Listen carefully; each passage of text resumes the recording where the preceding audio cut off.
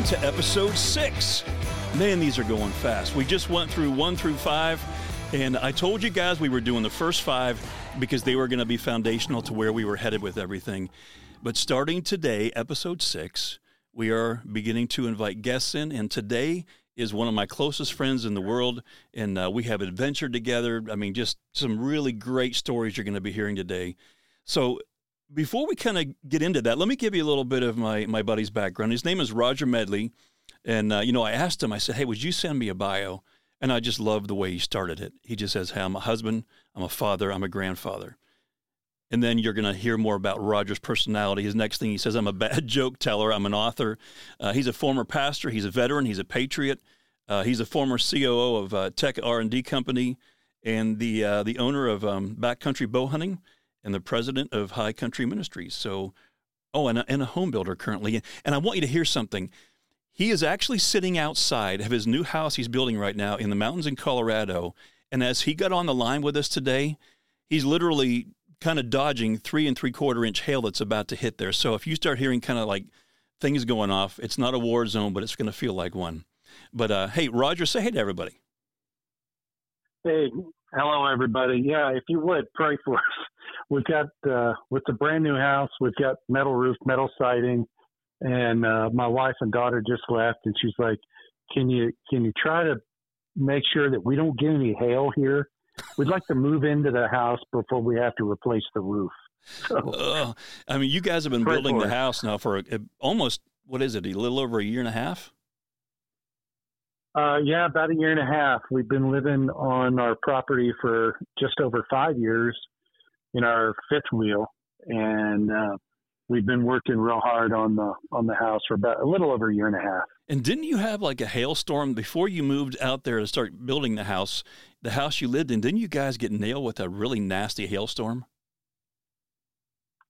We did. We lived at the time on the east side of Colorado Springs, and there was a hailstorm that came through that was east to west. It was only about a mile wide, but north to south, it was about 5 miles long.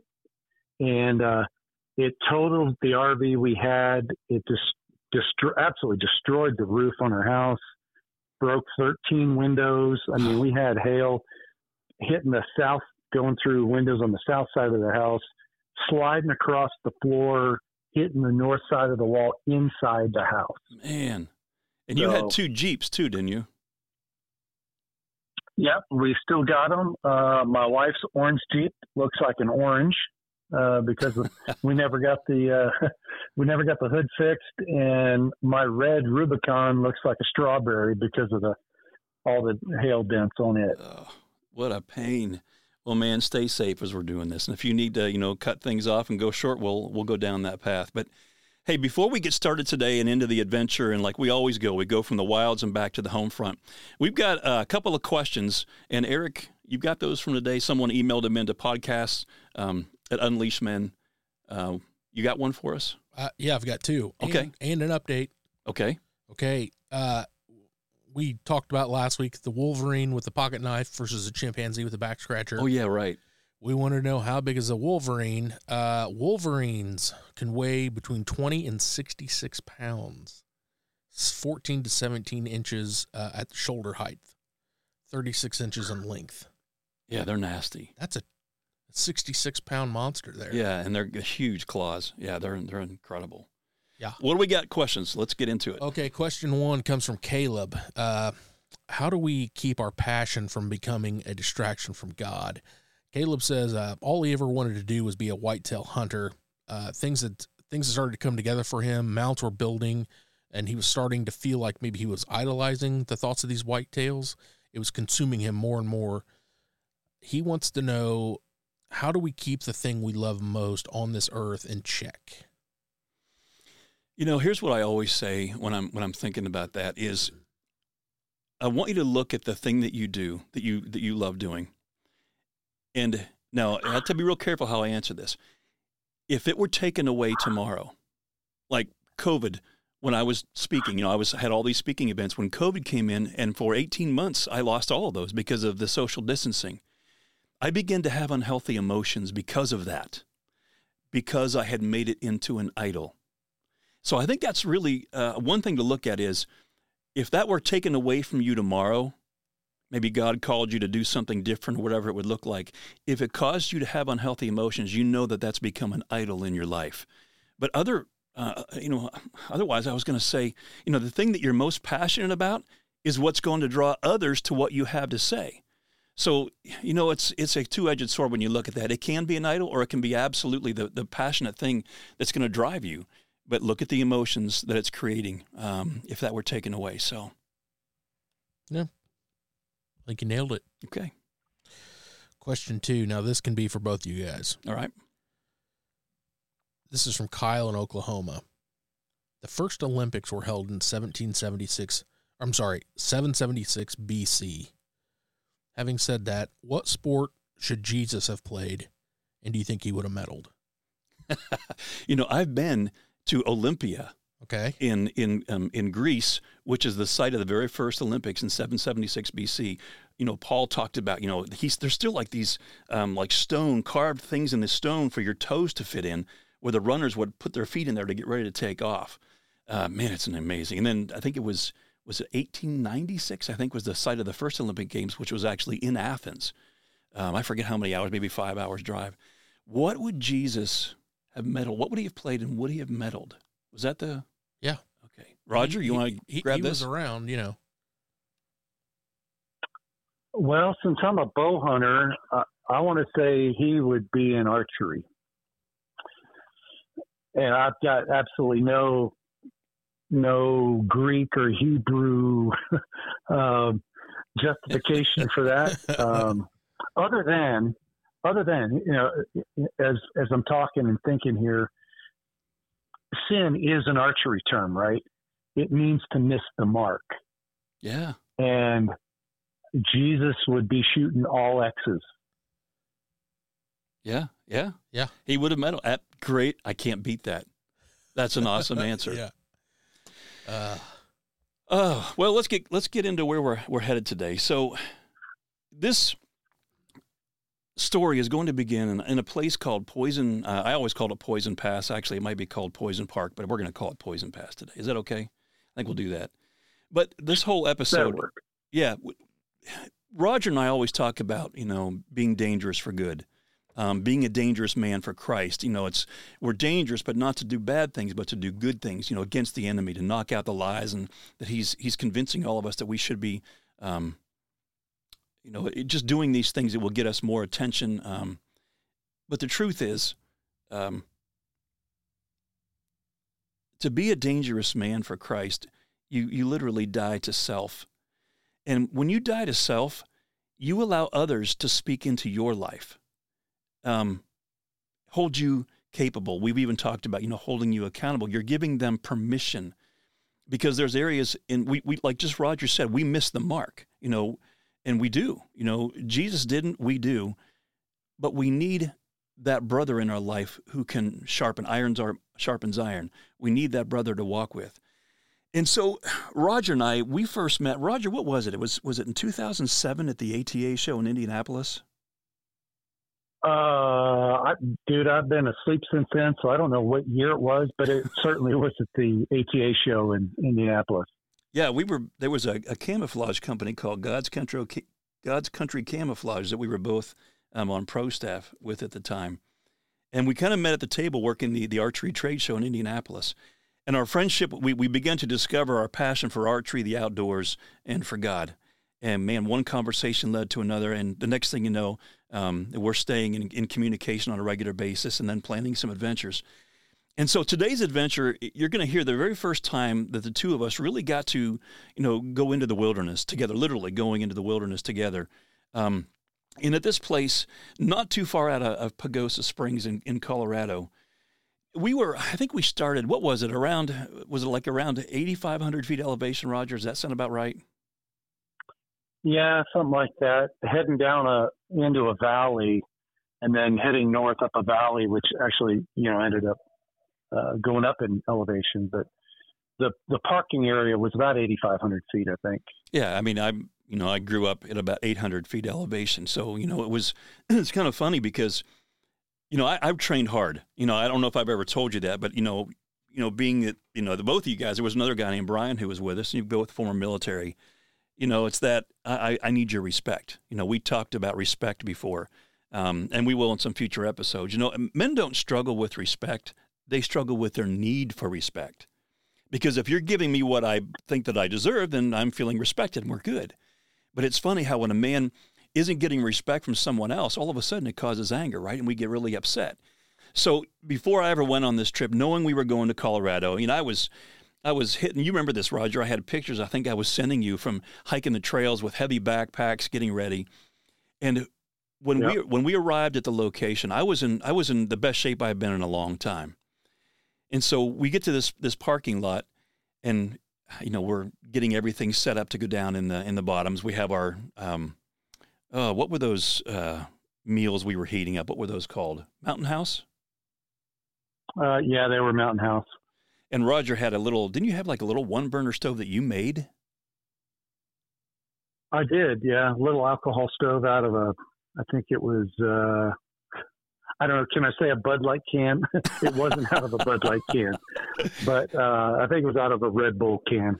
Yeah, I don't think today people would be wanting to use that can for whatever reason, but they might use a Coke can or something. But so he has this little one burner stove. We get the tailgate down. We kind of get a little meal fixed, to get ready to have some carbs, because when you're going to be putting out energy, you got to be ready. You got to stay hydrated, and you got to have carbs in your system.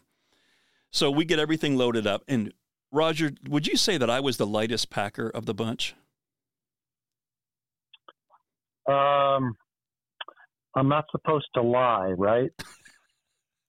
So I would say that you had the sink, the dishwasher, the oven, the washer, the dryer, pretty much everything. Yeah, you were, frankly, if I could say this, you were the epitome of lay off every sin and weighty thing. You had every weighty thing with you. I've got a picture of me, and I've got this, I've got a Denali backpack. It's massive. It's one you use to climb, mountains, Everest, Denali, those things. It's made by Gregory. And it's huge. I forget how many cubic inches, 8,400 or some crazy thing. But I had everything that I could possibly stuff in that. And then I had, one of the waterproof bags on the top of it with a zipper on it, so in case, got in the water. And it was crammed full. I had things tied to the bottom of the backpack all the way down to the back of my knees. So, here's Roger going in with like a day pack, and we're going to be back in there for days.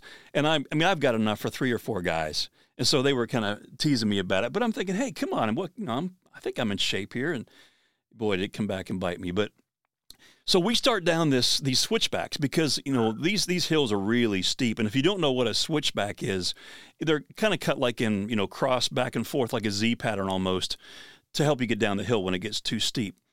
And so it kind of adds to the length of the journey. So when you look at something that might be a mile, but by the time you have switchbacks going back and forth, you might have 1.25 miles, 1.5 miles or whatever.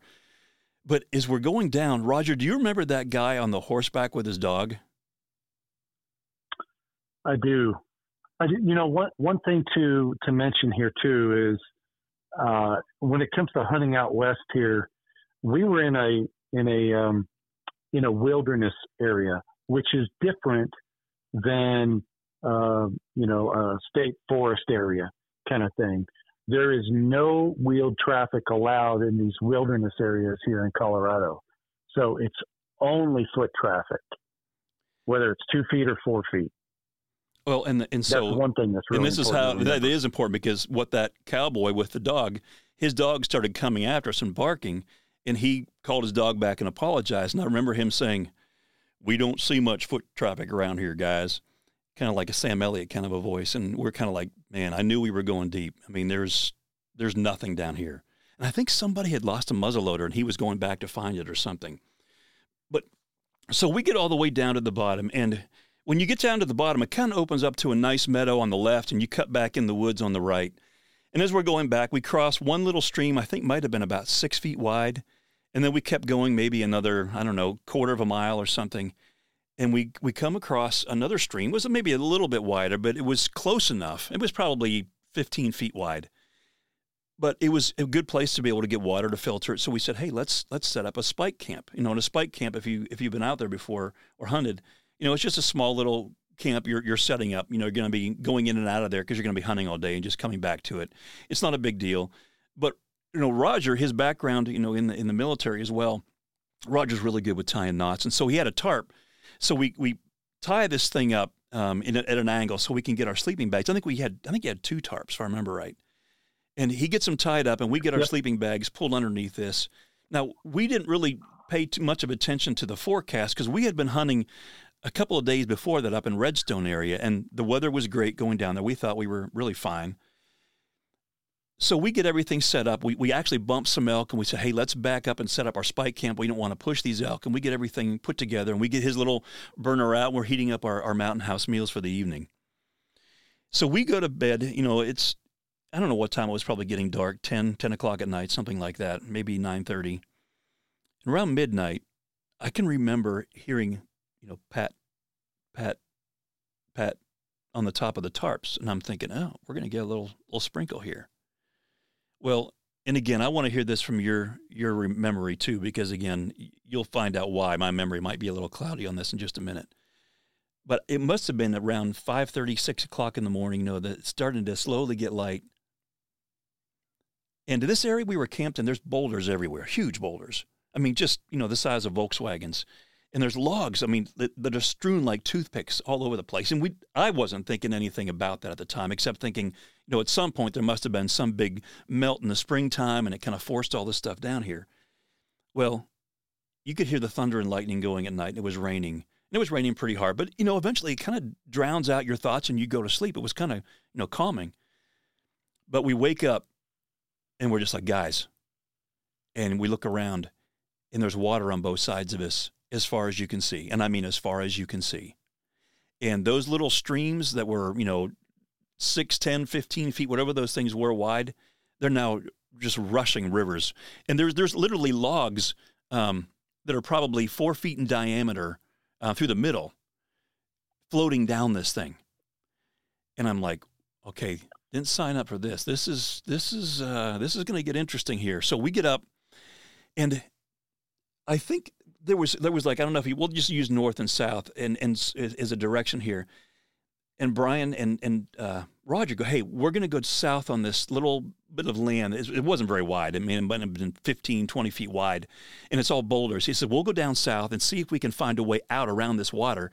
And I said, hey, I'll grab my stuff and I'll go north on this thing. So I grabbed my backpack. I pulled this thing out from underneath the tarp, because I had a shirt in there. I thought, well, I might need, it's cold that morning. It was really cold that morning.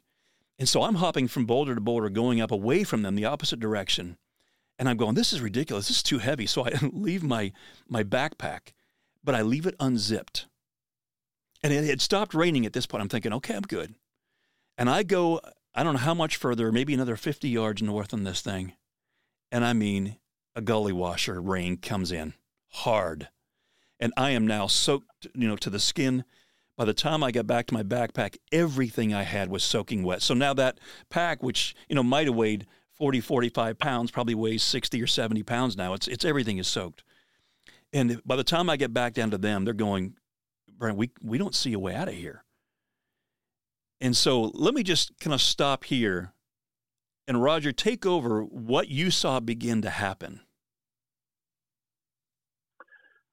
Well, there were a few things. I had been in those kinds of situations in the past, so frankly, I wasn't overly concerned about the weather or even the conditions we were in. Like you mentioned, it was once the sun came up, things were starting to clear up, and clouds were breaking up, and the sun was starting to poke through, and then this thunderstorm came through. And as we were watching the water, it was actually starting to subside a bit. However, like you mentioned, you were soaked to the bone. And frankly, my concern immediately was hypothermia for you and getting you dry. There was no timber around us that was dry that we could start a fire with.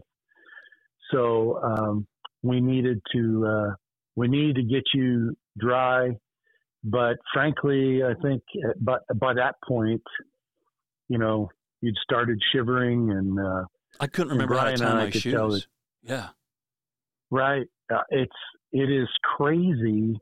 Now I've been hypothermic out here in Colorado the first year. Let me tell you a quick little story. My oldest son and I, he ended up joining the Army and was a forward observer for a number of years. And so he was still in high school. We decided to go for a hike up in Rocky Mountain National Park, up to a lake. And this was, I think it was Christmas Eve, actually, probably 2000 actually. And, I'd go to REI or places like that and look at these T-shirts, the whole wicking T-shirt thing. It's like $30 for a T-shirt. Man, I don't know. I'm just going to stick with my cotton T-shirt. And so off we went.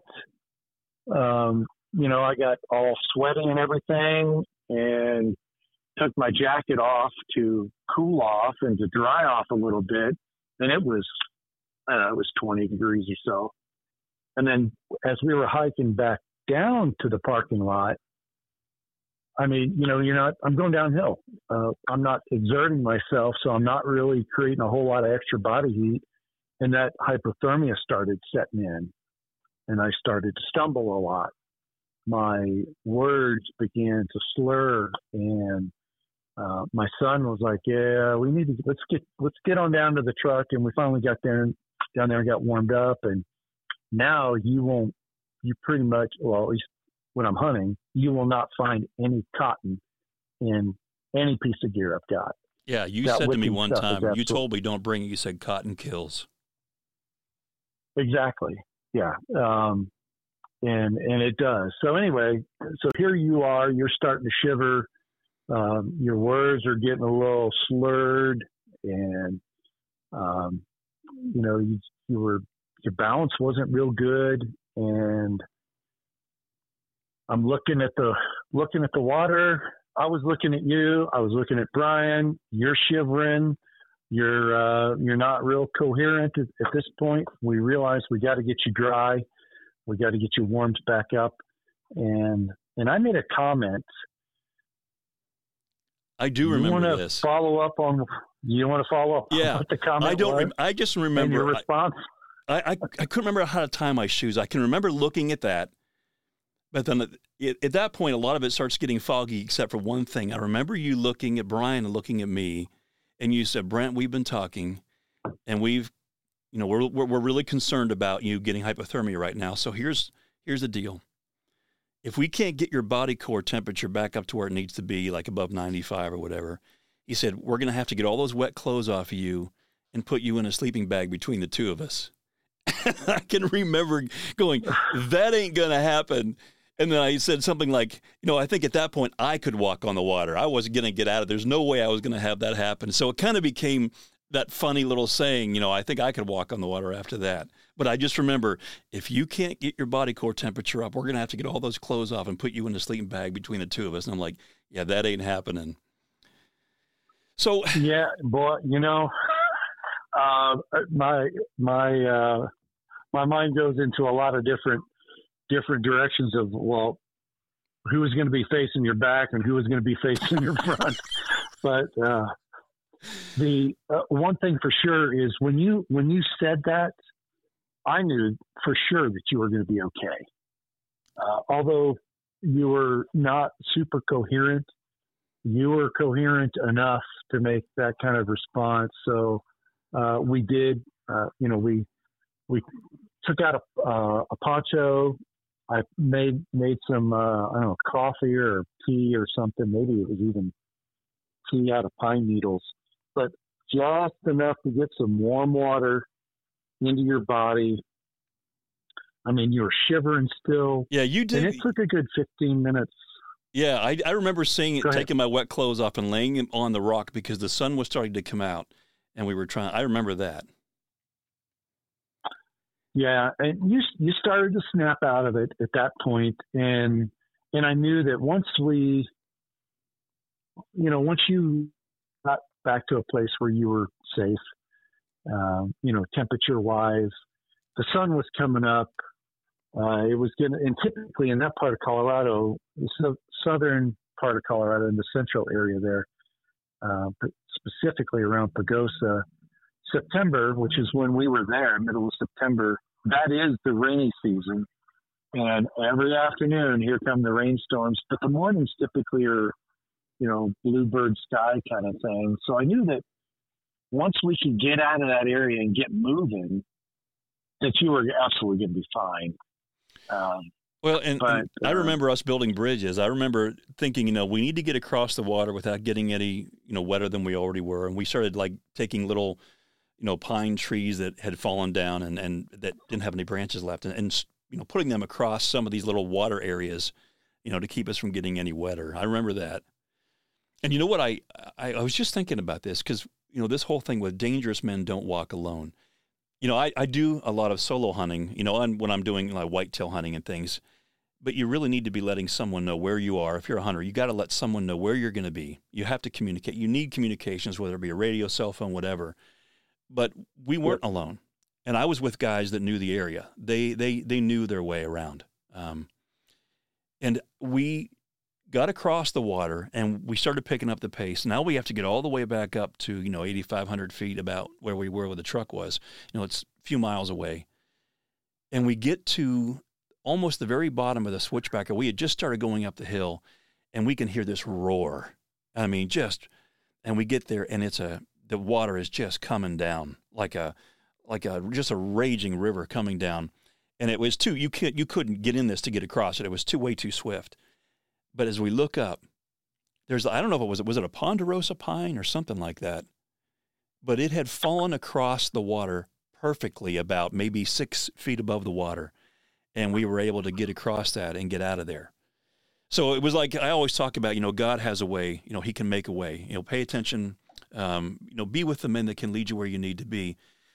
But as we're going up this thing, I'm exhausted. Like I said, the beginning of hypothermia, and I had trained hard. And we get maybe a mile from the top. And I begin to talk with Roger.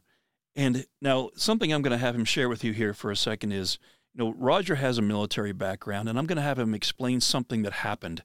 But as I was talking to him about his experience in the military, especially something that he'll explain to you, a special school he went to, I began to see him. He had been tired. I felt like I was waiting on him some. And, mud's caked all over the bottom of our boots, making them extra heavy, and everything we've got is wet. But all of a sudden, as he's telling me something that he's passionate about, that means something to him, I started to not be able to keep up with him. And the next thing I know, he's gone. Ahead of me, just gone. I had nothing left in my tank to be able to keep up with him. But there was something, remember how we talked about in the podcast before about how our thoughts create our emotions create our actions. Something in his thinking or his beliefs that create our thoughts kicked in, and he was able to go deep and get energy from whatever this was that I had never tapped into before. And I was amazed. So, Roger, if you would, just, for a few minutes here, if you would honor us, and thank you for your service, by the way. But tell us what happened. Yeah, before I get into that story, you and I have talked about ministry.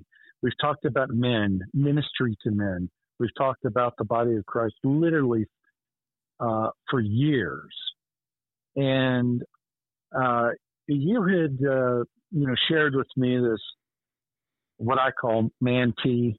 Right. Our thoughts lead to our emotions, which lead to our actions. And, I'm not much of an emotional guy. And perhaps defining what emotional guy really means is, I'm pretty logical, if you're getting rained on, put on a raincoat, don't get flustered, just put on a raincoat and there you go, problem solved. But as I would listen to you through the years, I'm like, okay, I get the thoughts, I get the action. This emotion component in the middle never really, I don't know. It's like, well, I know Brent. I trust Brent. So I trust that emotion component is there. And, but I didn't put a whole lot of weight to it. So fast forward, or actually go back in time to when I went through Air Force Survival School. I was a flight engineer on C-130s when I was on active duty and police special ops there. But all flight crew in the Air Force have to go through survival school, or SEER school, which is what it's called now. So survival, evasion, resistance, and escape. Learn how to eat bugs, build a shelter with a parachute, and learn how to keep your mouth shut while you're being interrogated, kind of thing. And so I went through that in just outside of Spokane, Washington. And I grew up in a family where my dad flew during World War II and would set up the flag, for special occasions. And as a young one, growing up in Arlington, Virginia, Dad told me about all the various components of the flag, what the blue field meant, what the stars meant, what the red means, what the white means. We would also go down to Arlington Cemetery and watch the changing of the guard at the Tomb of the Unknown Soldier. And man, if you have never done that, man, that needs to be on every man's bucket list, in my opinion. It is a solemn thing to watch. Here, I'm the guy that doesn't talk about emotions, and I'm getting choked up even just talking about that. Yeah. But so I was telling you a story about, we had been out in the field for 6.5 days. We're exhausted. We come back, we go through a day of academic training, going into the resistance training, the POW camp. The format when I went through was a little different than they do now. But that night, that Monday night, we got captured, in air quotes, and then stuck into solitary confinement, and then get interrogated a few times and put in some very small boxes, and then we end up in group confinement. And there was a gal that I was kind of paired off with when we were in group confinement. And our job there as POWs was to dig what's called a gun pit, which is essentially you dig a hole, the bad guys, your captors shoot you, you fall into your own grave that you dug. And that's what her and I were doing. And then they decided to come get her and to really torture her in front of all the guys. So they hauled her off, they stuck her in a cage, and it was 40 degrees, wind was howling, and they hosed her down and, ridiculing her. And really they were playing off of American men.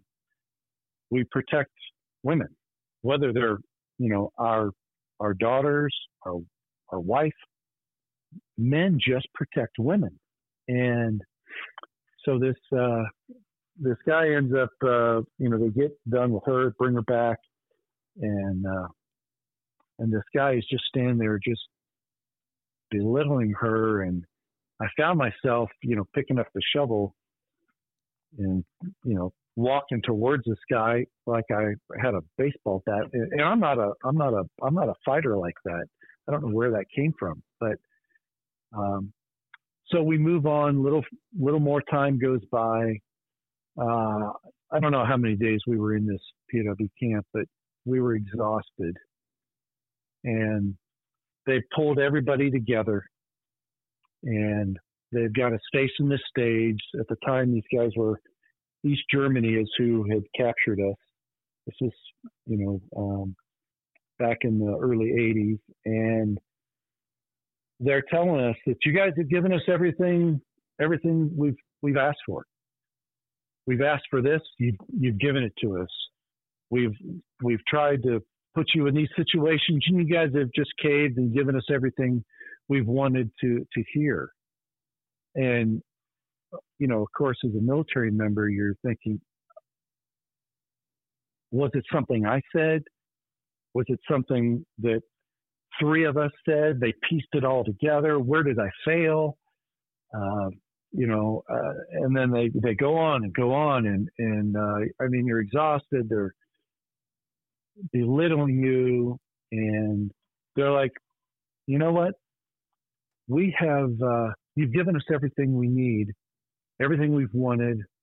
Matter of fact, you've given us so much that we're going to have to go home tonight. And we get to go home tonight. You guys don't. And they're saying this in an East German accent with wearing the uniforms and the whole thing. And these guys, they deserve Academy Awards. These guys that put you through this training it's incredible. And we're all like, just shoot me now. Just get this over with. Because we're thinking we're going to enter another day of this. And then one thing they do in survival school in the resistance training portion is they call something an academic situation, where you are a POW until an instructor calls academic situation. And that's where you turn into a instructor-student relationship. And they begin to tell you, you did this well, you did this poorly, try this next time. Yay, there's going to be a next time. And so at the very end, they call academic situation, attention, about face, present arms, that's the present arms is the call to salute. It's like dusk, wind is blowing, and there is nothing but spotlights on an American flag.